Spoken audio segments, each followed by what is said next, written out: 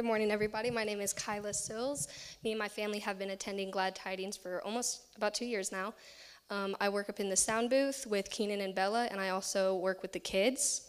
Would you guys all please stand for the reading? We are reading from Romans chapter 11, verse 30 through 32. For as you were once disobedient to God, yet have now obtained mercy through their disobedience, even so these also have now been disobedient, that through the mercy shown to you, they may also obtain mercy. For God has committed them all to disobedience, that he might have mercy on all. Romans 12, verse 1. I beseech you, therefore, brethren, by the mercies of God, that you present your body as a living sacrifice, wholly acceptable to God, which is your reasonable service. Luke 15, verses 11 through 24. To illustrate the point further, Jesus told this story. A man had 2 sons. The younger son told his father, I want my share of the estate now before you die. So his father agreed to divide the wealth between his sons. A few days later, the younger son packed all of his belongings and moved out to a distant land. And there he wasted all of his money in wild living. About the time that his money ran out, a great famine swept over the land, and he began to starve. He persuaded a local farmer to hire him, and the man sent him into the fields to feed the pigs. The young man became so hungry that even the pods that he was feeding the pigs looked good to him. But no one gave him anything. And when he finally came to his senses, he said to himself, At home, even the hired servants have food enough to spare, and here I am dying of hunger. I will go home and say to my father, Father, I have sinned against both heaven and you. I am no longer worthy of being called your son. Please take me as a hired servant. So he returned home to his father. And while he was still a long way off, his father saw him coming. Filled with love and compassion, he ran to his son, embraced him, and kissed him. His son said to him, Father, I have sinned against both heaven and you, and I am no longer being called your son. But his father said to the servants, Quick, bring the finest robe in the house and put it on him. Get a ring for his finger and sandals for his feet, and kill the calf that we have been fattening.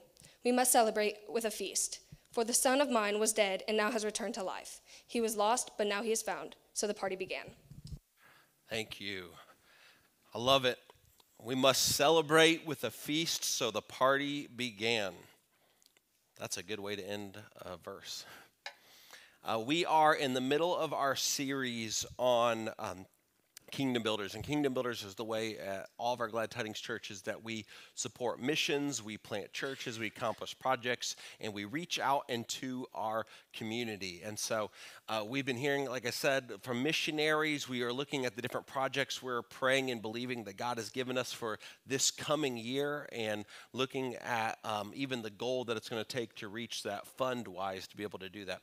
And so today, we're looking at the second half of this story in the prodigal son. We looked last week at how really what we do is a response to the very love of God. And today we're looking at our responsibility that comes with it. Let's go to the Father, and can I just encourage you this morning, would you pray and say, God, I want you to birth in me a heart to be used for your kingdom. If we're going to be like the prodigal son, not only do we want to be saved and rescued by the Father, we want to go back to being used for the kingdom. And so let's pray and invite his presence to speak today. Father, we come before you. Jesus, we are so thankful for all that you do, all that you've done for us. Lord, I pray that your spirit would be moving in our midst in this room today, that you would challenge our hearts, that you would call us to be more like you. God, I pray that every one of us would have a heart that says, God, I want to be used for your kingdom. I want to see your name be made great. I want to see lives changed, stories altered. And so, Lord, we pray that in the mighty name of Jesus. Amen. Amen. Right now, I want to start this morning by talking about redeemed and restored. Redeemed and restored. Our culture, and especially the entertainment industry, is very fascinated with the concept of redemption and restoration. In fact, when you think a lot of the television shows and things that are taking place, they're all centered on this. For instance, whether it's like back in the day, the TV show The Biggest Loser, it's, the before and after pictures. This is who they were, this is who they are now. Or we love TV shows that show like houses that were in shambles and falling apart. Then someone comes in, they buy it, they completely restore it, they make it look all nice, and then they flip it and they sell it. We're fascinated with these different pictures of like the before and the after. One of my favorite shows, though, in regards to that kind of theme, was one that's like a British television show, and it's called Trash to Treasure. Anybody ever seen this show? Raise your hand if you've ever seen it. Okay, there's a few of you. What I love about this show is they literally go through people's trash, and they're like, hey, can I have your trash so that I can turn it into something of immense value? And people are like, you want my trash? Like, I just threw that away in the dump. Like, and they're like, yeah, can we have it? And they're like, it's yours.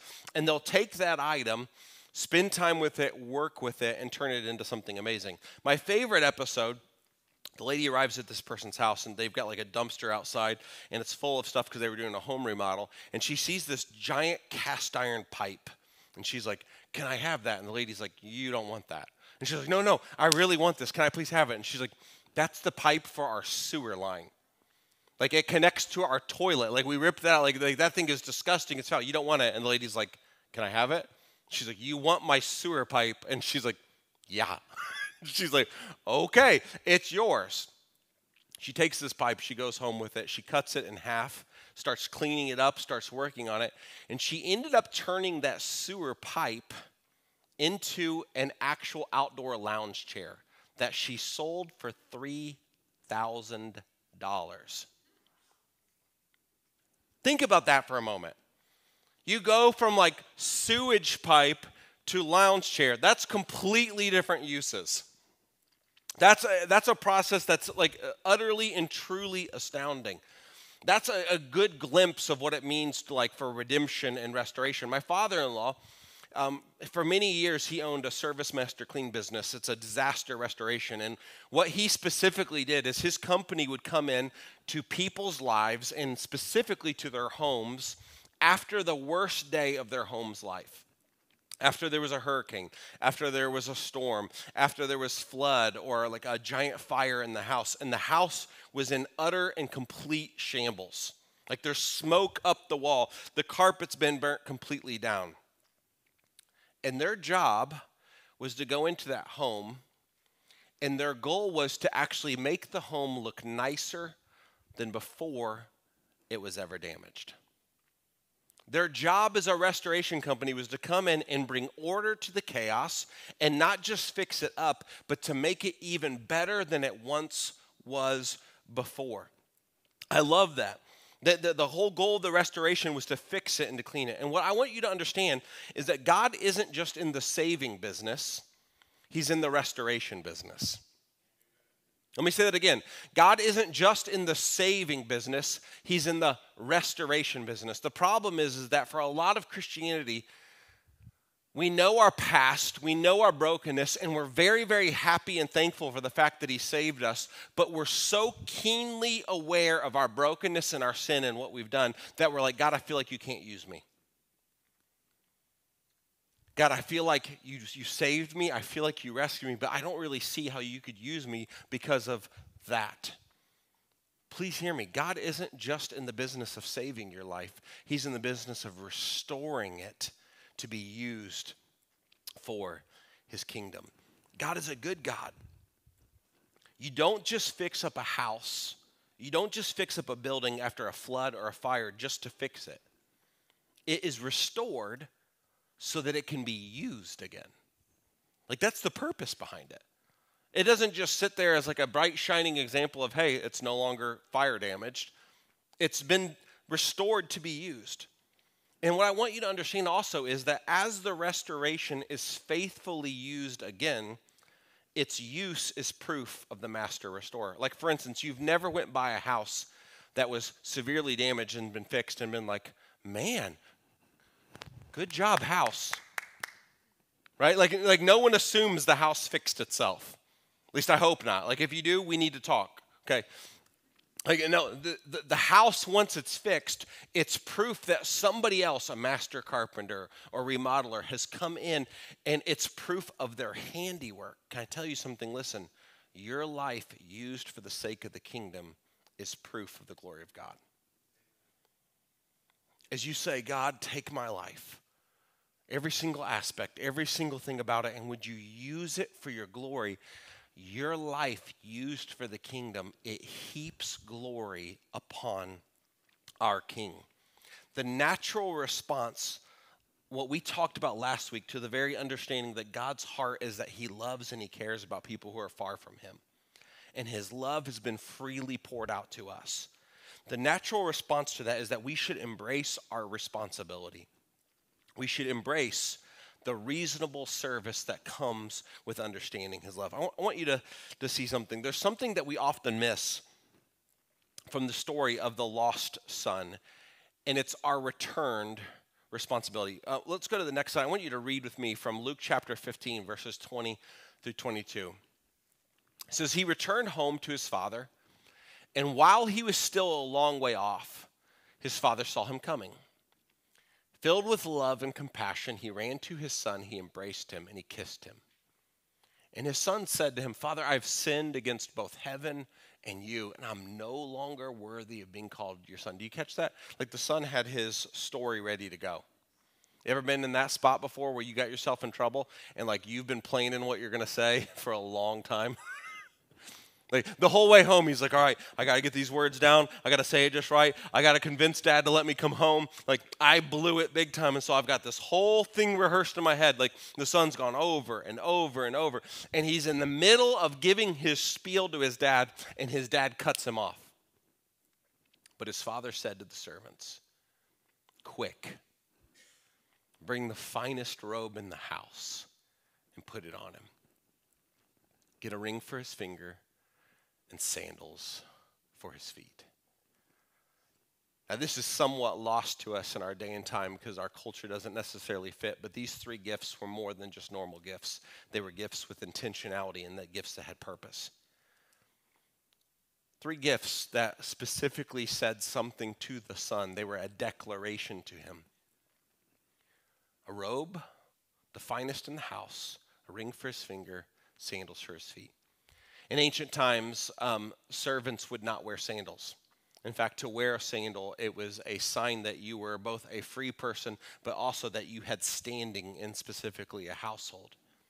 I want you to notice the son, he's sitting here and he's like, he's got himself into so much trouble. He's got this whole spiel ready to go because he's been eating pig slop. I said this last week. I've never been so hungry that I looked down at my dog's bowl and been like, you know what? Not too bad for lunch. At least I hope not. The son is sitting here and he's been stuck in this spot and in this place. He's convinced himself, if I could just go home, in my father's home, the servants get treated better than I am right now. And if I could just convince him to let me come home as a servant, as a slave, my life would be way better than it is right now. And the second he gets to his dad's like, no, you don't come home as a servant. You don't come home as a slave. You come home as my son. Get him sandals for his feet. No one will confuse. That's my boy. The second thing, let's take a look at, it says the finest robe. This is more than just a fashion statement. This isn't like he's like, oh, my son, you're a little stinky, though he probably was. I want you to think back to the story of Joseph and the Technicolor Dreamcoat, right? That was more than a fashion statement for Joseph. Whenever his father gave him that robe, it was to signify leadership and authority. The robe that he wore was a distinguishing mark to everyone around him that he carried the weight of his father's responsibility. It's the reason that Joseph's brothers hated him. You see, Joseph was not the firstborn, and yet he wore the robe. The reason he wore the robe is because he was favored in his father's eyes. And so his brothers were actually very bitter about it because they're like, we should have the authority. We should have the responsibility. But the young one, he's got it. And so they hated him for that. The robe he wore was a specific sign that he carried his father's leadership and authority. And I want you to notice something, that when the son comes home, the father doesn't just say, get him sandals so he's not a slave. He says, get him the finest robe in the house. In other words, he says, make him look like me. He's returning to his son the leadership of being in the family. But then he says, get him a ring for his finger. Also in ancient times, the ring was a specific symbol for your family. It would often be used even to sign like legal documents. They would have like wax that would be poured on the paper and you would stamp your ring onto the paper. It was a way of saying, this has been declared by the family. What the Father, I want you to catch this, is doing for the Son is the Father is returning to him responsibility. He is saying to him emphatically, son, you are not coming home as a slave. You are not coming home as me seeing you as just broken and dirty and vile. You are coming home as my son. And I love you. And I'm giving you responsibility. That's so vital and important for us to grab hold of and to understand. But our problem is this.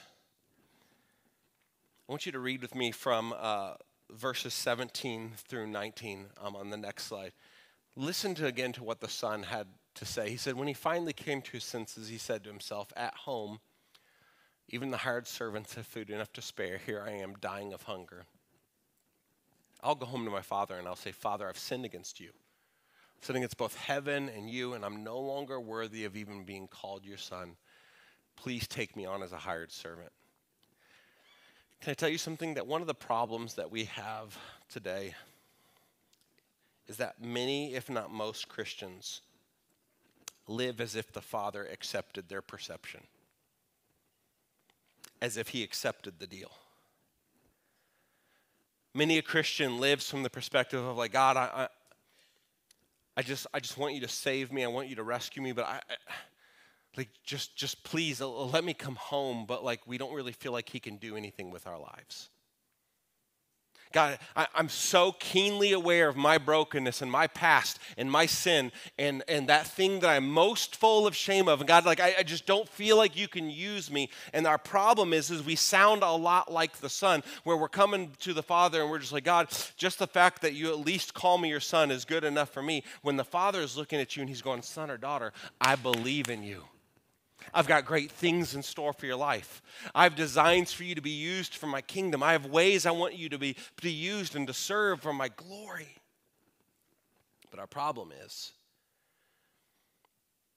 we feel like that the Father's accepted our perception of ourselves and the deal we were ready to strike. Jesus tells this story because this forgiveness would be empty without the restored privileges that the son had forfeited because of his sin. He tells these three stories because the Pharisees are looking in and they're looking at Jesus and he's having dinner with notorious sinners. And Jesus tells these three stories as if to say, not only am I going to eat with them, not only am I going to love them, not only am I going to save them, I'm going to redeem them, I'm going to restore them and give them responsibility in my kingdom. How many of you are thankful that he did that for you? Amen? Like he met you at your worst. And he said, I still believe in you. He tells this story to reveal the very depths of his love for us. Someone today, listen to me. You're here and you're looking at your past and you're looking at that sin and you're looking at that brokenness and there's part of you that's like, God, I just don't know if you can do anything good with my life. Can you hear this story from Jesus today? He's pleading with you. I can. And some of you, maybe it's not you. Maybe you've seen him do this in your life, but you need to grab hold of this today because there's someone in your life that right now, they feel like they're being defined by their sins. They feel like there's no hope. They feel like, I really don't know, God, if I could ever be welcomed back into your presence. And it's going to take you and the faith that you have for the truth of the gospel to step into their life and say, God's not done with you. There's someone in your life and mine that needs to hear the message from us. God's not done with you. Might be your son, your daughter, your grandson, your granddaughter, your niece, your nephew. Someone who in the midst of their brokenness, they just feel like they're defined by their past and they need to be reminded that King Jesus is an expert in restoring the broken pieces of our past. But it naturally brings to the forefront a question as we think about all of this. And it's, what should the son do with what has been given? How he responds, it really does reveal everything about him, doesn't it? How the son in this moment responds to the Father's incredible love tells great deals about the very depth of that son's heart and what's really happening there. For instance, this could happen. The father's like, bring the robe, bring the ring, bring the sandals. And as soon as the son's, he's putting on the robe, he slides the ring on, he gets in the sandals. He could look right at his dad and be like, okay, thanks. I'd like half again. I'd like half your stuff again. I kind of enjoyed my previous life. I ran out, so could you just give me it all again? And I want to go spend it on broken, wild things. He could. And in doing so, the son would reveal he actually had zero love for his father. That he had no concept of what his dad had done. So the question is, what should the son do with what is given? And I think we all know that the heart of the story is that the heart of the son should be, Dad, I'm astounded by your love for me. I've wasted everything that you have given me, my time, my talents, the treasure you've given me. I've wasted on chasing after every broken thing. God, Dad, I'm coming home and I want to live my life now honoring you. I want to live my life pursuing the things that your heart pursues. Like that should be the natural response. What should the son do with what has been given in this moment? That he's now called a son again, that he's given authority. He should be using that authority, using that power for the sake of the kingdom of God. And the same is true with us. If you've been saved, Paul says it this way. He says, should we go on sinning so that grace will abound? Absolutely not. He says instead, use your life as a living sacrifice, holy and acceptable to God. This is your reasonable form of service. What is your reasonable response? I beseech you, therefore. Speaking of which, I gave you all a challenge last week to use beseech somehow, some way. Did you find a way to do it? Okay. If not, if you've got kids, beseech is a great thing. I beseech you to clean your room, right? I beseech you for the love of everything. Put your shoes away. I beseech you, therefore, brethren, by the mercies of God, Paul is saying, because of how much God has loved you and rescued you, I plead with you, present your bodies as a living sacrifice, holy, acceptable to God. This is just your reasonable service. What is our reasonable service? What is the reasonable response? What does that look like? And the answer is that we would no longer live just for ourselves. That we would live like the son should have lived in recognition of God's love for us. It might mean that, it's time for you to start serving. Stepping up to the plate and saying, God, I want to invest in your house. I want to start serving alongside and seeing your glory revealed in the context of the church. Maybe it's your care for someone. Maybe it starts with you saying, God, I want to be used to reveal your love and kindness. Maybe it's that person that God's been forever placing on your heart to reach out to, that God now is whispering to your soul, hey, that person needs you to speak. They need you in their life to tell them the truth of who Jesus is. Maybe God's saying it's time for you to start using your talents for the kingdom of God. Every single person in this room, you've got a talent for something. I've got the talent to annoy people. I use it often. I always like to say I was given the spiritual gift of annoyance. What has God gifted you with that you can use for the sake of the kingdom? Every single one of us. There is a response that God is saying, I want not just part of you, I want all of you. I want your whole life. And the truth is, whether it's serving or caring or talents, but most certainly also with the resources he has given us. The German theologian Karl Barth once wrote, to clasp hands in prayer is the beginning of an uprising against the disorder of the world. And in the Kingdom Builders Guide this year, we wrote, I would add to that, to open our hands and to freely give to the work of the kingdom is the natural, necessary, and reasonable response of those who desire to see the world's disorder overcome by God's kingdom. as we recognize the lengths that God went to rescue and to redeem us, the natural response for us should be to use our lives to make an impact for his glory. I want my life to matter. I've said this often. If my kids choose to walk away from Jesus, I want them to have to trip over my dead body to get there. Over the way I modeled Christ-like love. Over the truth I poured into their lives.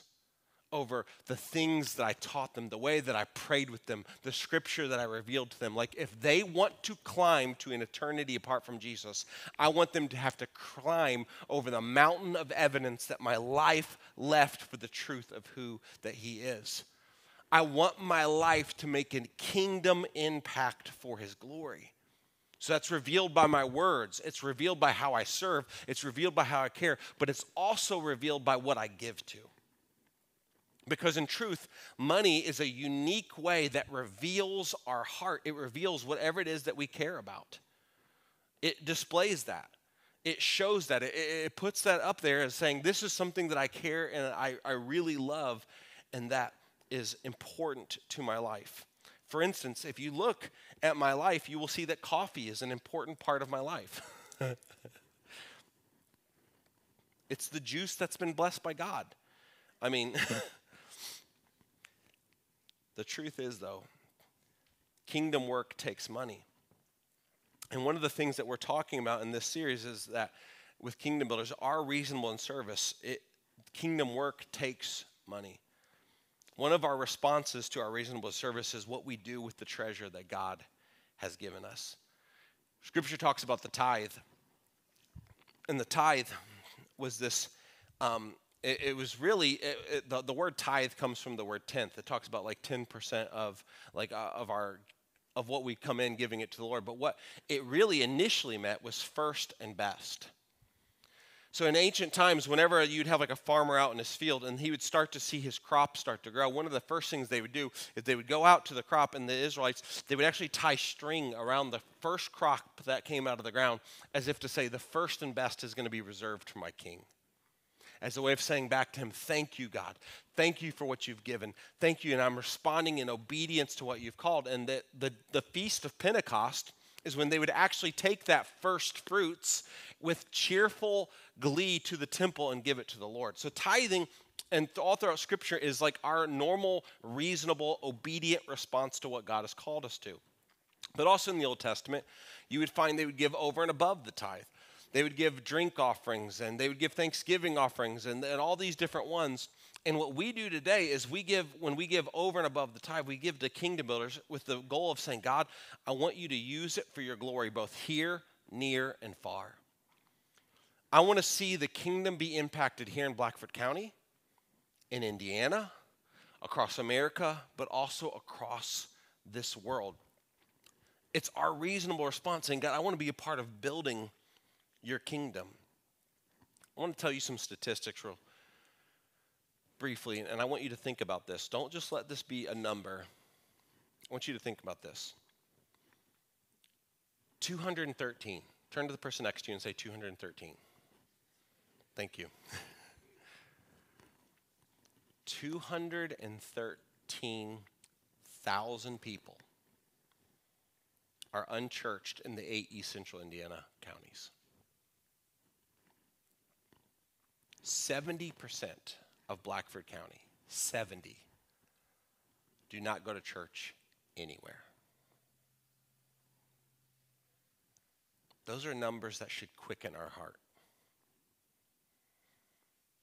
213,000 just in this state of Indiana in 8 counties that are far from Christ. 70% of the county that we're in does not go to church anywhere. Let me give you another number. 3.3 billion people, that's 42% of the world's population, are unreached. In other words, they have no access to the gospel. No true witness in their community. 3.3 billion. It's a tragedy. I want to read you this quote. Kingdom Builders is the vehicle that allows the church, through the givings of offerings above the tithe, to support the work of God and help expand the reach of the gospel in our community, across the United States, and to every corner of the earth. I want to take a moment and just applaud you. Last year, you killed our goal. Like, we far exceeded it. It was awesome. Give yourself a round of applause. Seriously, like God in our midst. One of the things that we were praying for, I think your pastor had a little bit too little faith last year. When we started the year, we prayed and asked that God, over the course of this year, that we would see 36 people either accept Jesus or rededicate their lives to him. Sitting today, we're sitting at 44 different people this year alone that have accepted Jesus as their Lord and Savior, who have rededicated their lives. That's 44 people who have passed from death to life. Amen? Like, that's what it's about. We're praying and believing that lives are going to be changed, stories forever altered as people encounter Jesus. We're seeing entire families coming to know Jesus. Like, God is at work, and he is good, he is faithful, he is true. Kingdom Builders is one of the means by which we invest here locally, as in like in Blackford County, here in Hartford City, but also near in the state of Indiana, and then also far. I want to show you just briefly our goal for this coming year, 2024, and it's $29,500. And the breakdown looks something like this. Also, as you leave the service today, we would highly encourage you to pick up one of these, one per family. It's our 2024 Kingdom Builders Guide. It fully details all the different projects and things that we're trying to accomplish this year and what the funds are going to. But we're looking at $9,766 to missionary support, $3,334 to planting churches, $4,810 to outreach, and $11,590 to projects. But let me break that down a little bit, because it's not about the number. It's about the name. The goal is to embrace our responsibility and to make a kingdom impact both here, near, and far. Let's look at here. That number, whenever you look at some of the outreach, 4,810, that goes to helping support and run our Vacation Bible School. This year at Vacation Bible School, we saw 36 children raise their hands to accept Jesus as the Lord and Savior. Seriously. As they got to hear the message of the good news of Jesus Christ, hear the truth of who he was, that was able to take place because of the giving of Kingdom Builders. One of the things that you just even heard about today, Levi Grooms, we support him every single month in the work that he is doing through campus life here in Blackford County, because we believe that students need to hear the message of Jesus Christ. The stats tell us that of those who are teenagers that are in the church, by the time they graduate high school, 80% of them are going to walk away from the faith. We've got to have systems in place. We've got to have people in their lives. He talked about getting into students' lives, meeting with them one-on-one, engaging in discipleship, living life with them. That is so important that that takes place and that happens. Along with that, in our projects goal, one of them is to put in an air conditioning unit here in Lake Placid at the campground here in Blackford County. I love Lake Placid. Lake Placid is the place that I got called into ministry. I can take you to the spot of carpet where I was sitting at a church camp as the speaker spoke, and I knew that God called me to ministry. I can take you to the place at the altar where I laid down, face down on the ground, and I said, God, I give you my life. Take it and use it for your kingdom. I can take you to the spot at that very campground where me and a couple other youth workers, where we buried a razor blade in the ground from a girl who had been cutting herself. And she came to faith and she said, God, I want to trust you with my life and trust you with my future and trust you with my pain. And so she came up to the altar, handed us the blade she'd always used and said, I want to bury it here as a sign of what Christ has done. Right? And how many of you know that air conditioning is an important thing? Let me prove this to you. Have you ever been around a group of junior high boys when there was no air conditioning? It does not take long for you to understand the need for it. Right? We're impacting here. We're impacting near. we're looking to support multiple different Chi Alpha missionaries. Chi Alpha is a program where they stick a missionary on college campuses so that as kids go off to college, that there's a missionary that's on their campus that's able to connect them to the local church and walk with them as they continue to grow in their faith so we don't see that dropout afterwards. And then FAR. Right now, we currently support 7 different missionaries across the globe. We're looking to add 2 more this year that are heading to the nations. Along with this support, we're looking to help a church plant that's taking place in Serbia. We're also going to do once again our One Day to Feed the World offering. Last year, this church gave over $3,000 to the One Day to Feed the World offering, where every single day Convoy of Hope is feeding hundreds of thousands of kids across the globe, and they're responding as natural disasters take place. But along with that, we're going to provide food relief in Cuba. This past year, we actually gave pews to churches in Cuba. There's a huge move of God that's taking place. How many of you are glad that you get to sit through the sermon? Can you imagine trying to stand every single week through a pastor preaching? That'd be awful. In Cuba, it happens all the time. They don't have any resources to buy the pews, and so literally the pastor stands up to preach, and the entire service, the congregation stands. This past year, we were able to purchase 50 different pews for Cuba. This year, we're going to be purchasing food supplies because natural disasters have swept through that region, and they're desperately in need of help. We're praying and believing that God's going to do some incredible things. And listen, as you give to Kingdom Builders, you help build the kingdom of God here at church, in Hartford City, in Blackford County, throughout all of East Central Indiana, and also across the world. This church is here today because of the faithful giving of Kingdom Builders. As people who said, I want to see Blackford County, I want to see a life-giving church that is placed there, and we are recipients of that. Would you stand with me this morning? I want to ask you this morning to just start praying about your response. Next week, we bring this series to a close. One of the ways that we're going to do that is we're going to pass out refrigerator magnets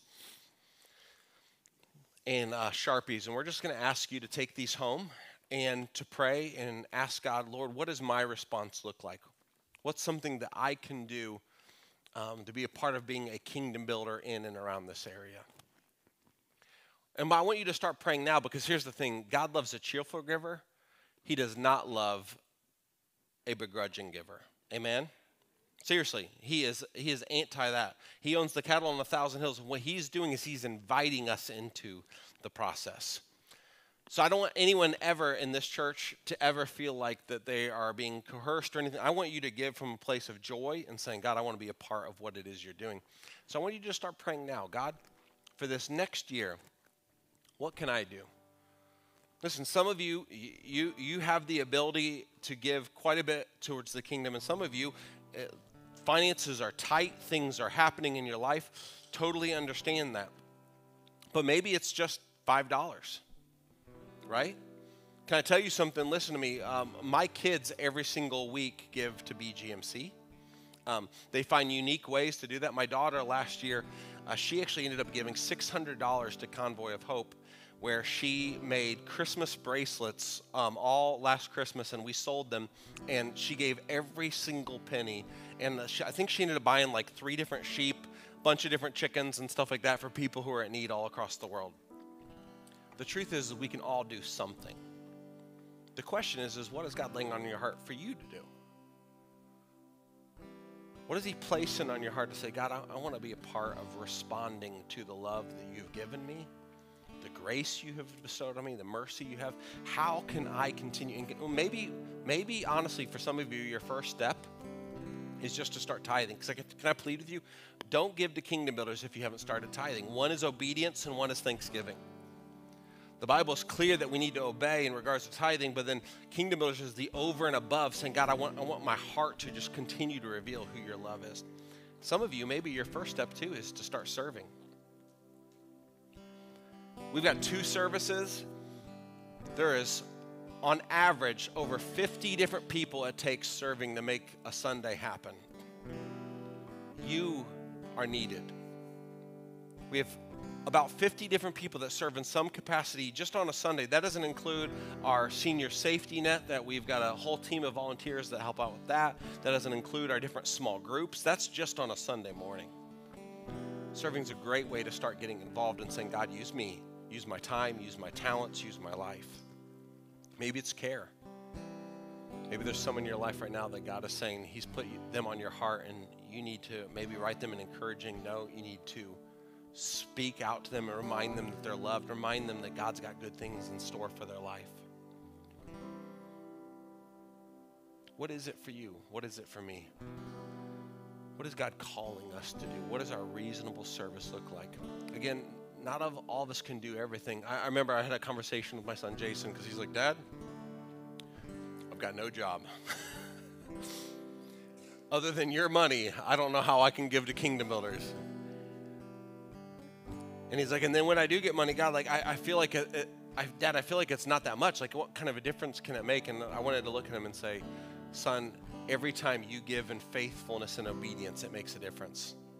And I reminded him of the story of the little boy with just his Lunchable lunch, his loaves and fishes.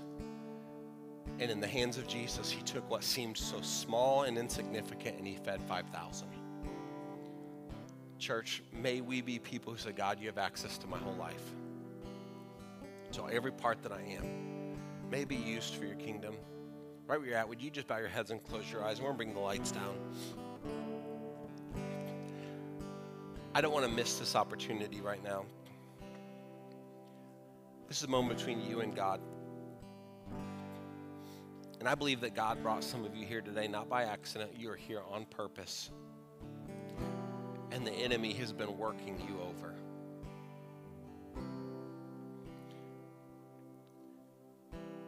The voice and the sound of your life sounds a lot like the prodigal son.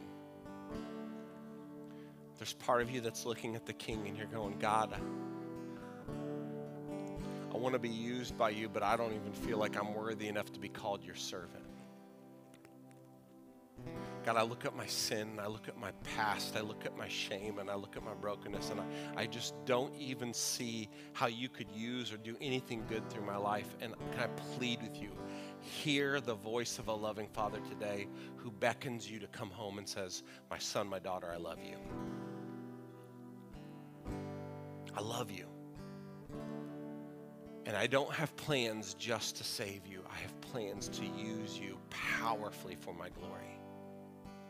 So if you're here today, again, this is you and Jesus moment. I'm not going to ask you to come forward. I'm not going to ask you to do anything like that. But I want to be able to pray with you this week. And if you're here and you're saying, you know what, Pastor Josh, I need to surrender my life to Jesus, to trust him. I need him to call me his son and daughter. And I need to be reminded that he's not done with me, that he can turn something beautiful even out of the mess that I've made with no one looking around. If that's you today, would you just slip a hand in there and say, Pastor Josh, you know what? That's me. Thank you.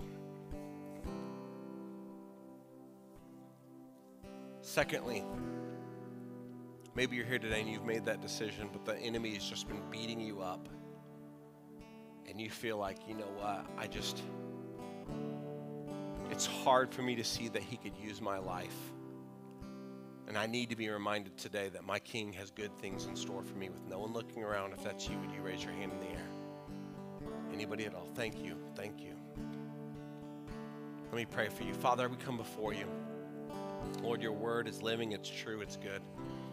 And you say that we confess our sins, that you are faithful and just, not only to cleanse us of our sins, not only to forgive us, but to cleanse us of every single bit of unrighteousness.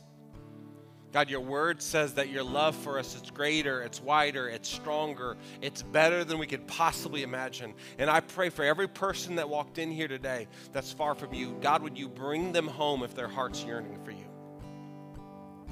Remind them that you call them your son or daughter and that you believe in them. And God, for those who just feel like the enemy has been working them over, that Jesus, this morning, they would hear the voice of heaven saying, I love you, I believe in you, and I've got great things in store for your future.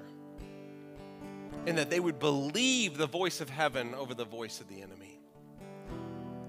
But God, for each and every one of us as well, your sons and daughters that you have rescued, ransomed, redeemed, and restored. God, may we live lives of reasonable service. I pray that you would speak to our hearts, God, about this coming year. What can we do to be a part of seeing your kingdom expand both here locally, near in our state, and in our country and across the world? That we would be people who are part of building your kingdom. In the mighty and most holy name of Jesus, we pray. Amen. In just a moment, we're going to close with this song. But here's what I want you to do as you're listening and singing this song. One of the things I love about this song is it's scripture. It's being reminded that God is near, that he's for us, and how great his love is. I want you to do two things. I want you to give God praise for the love he's shown you. But secondly, I want you to have someone on your mind.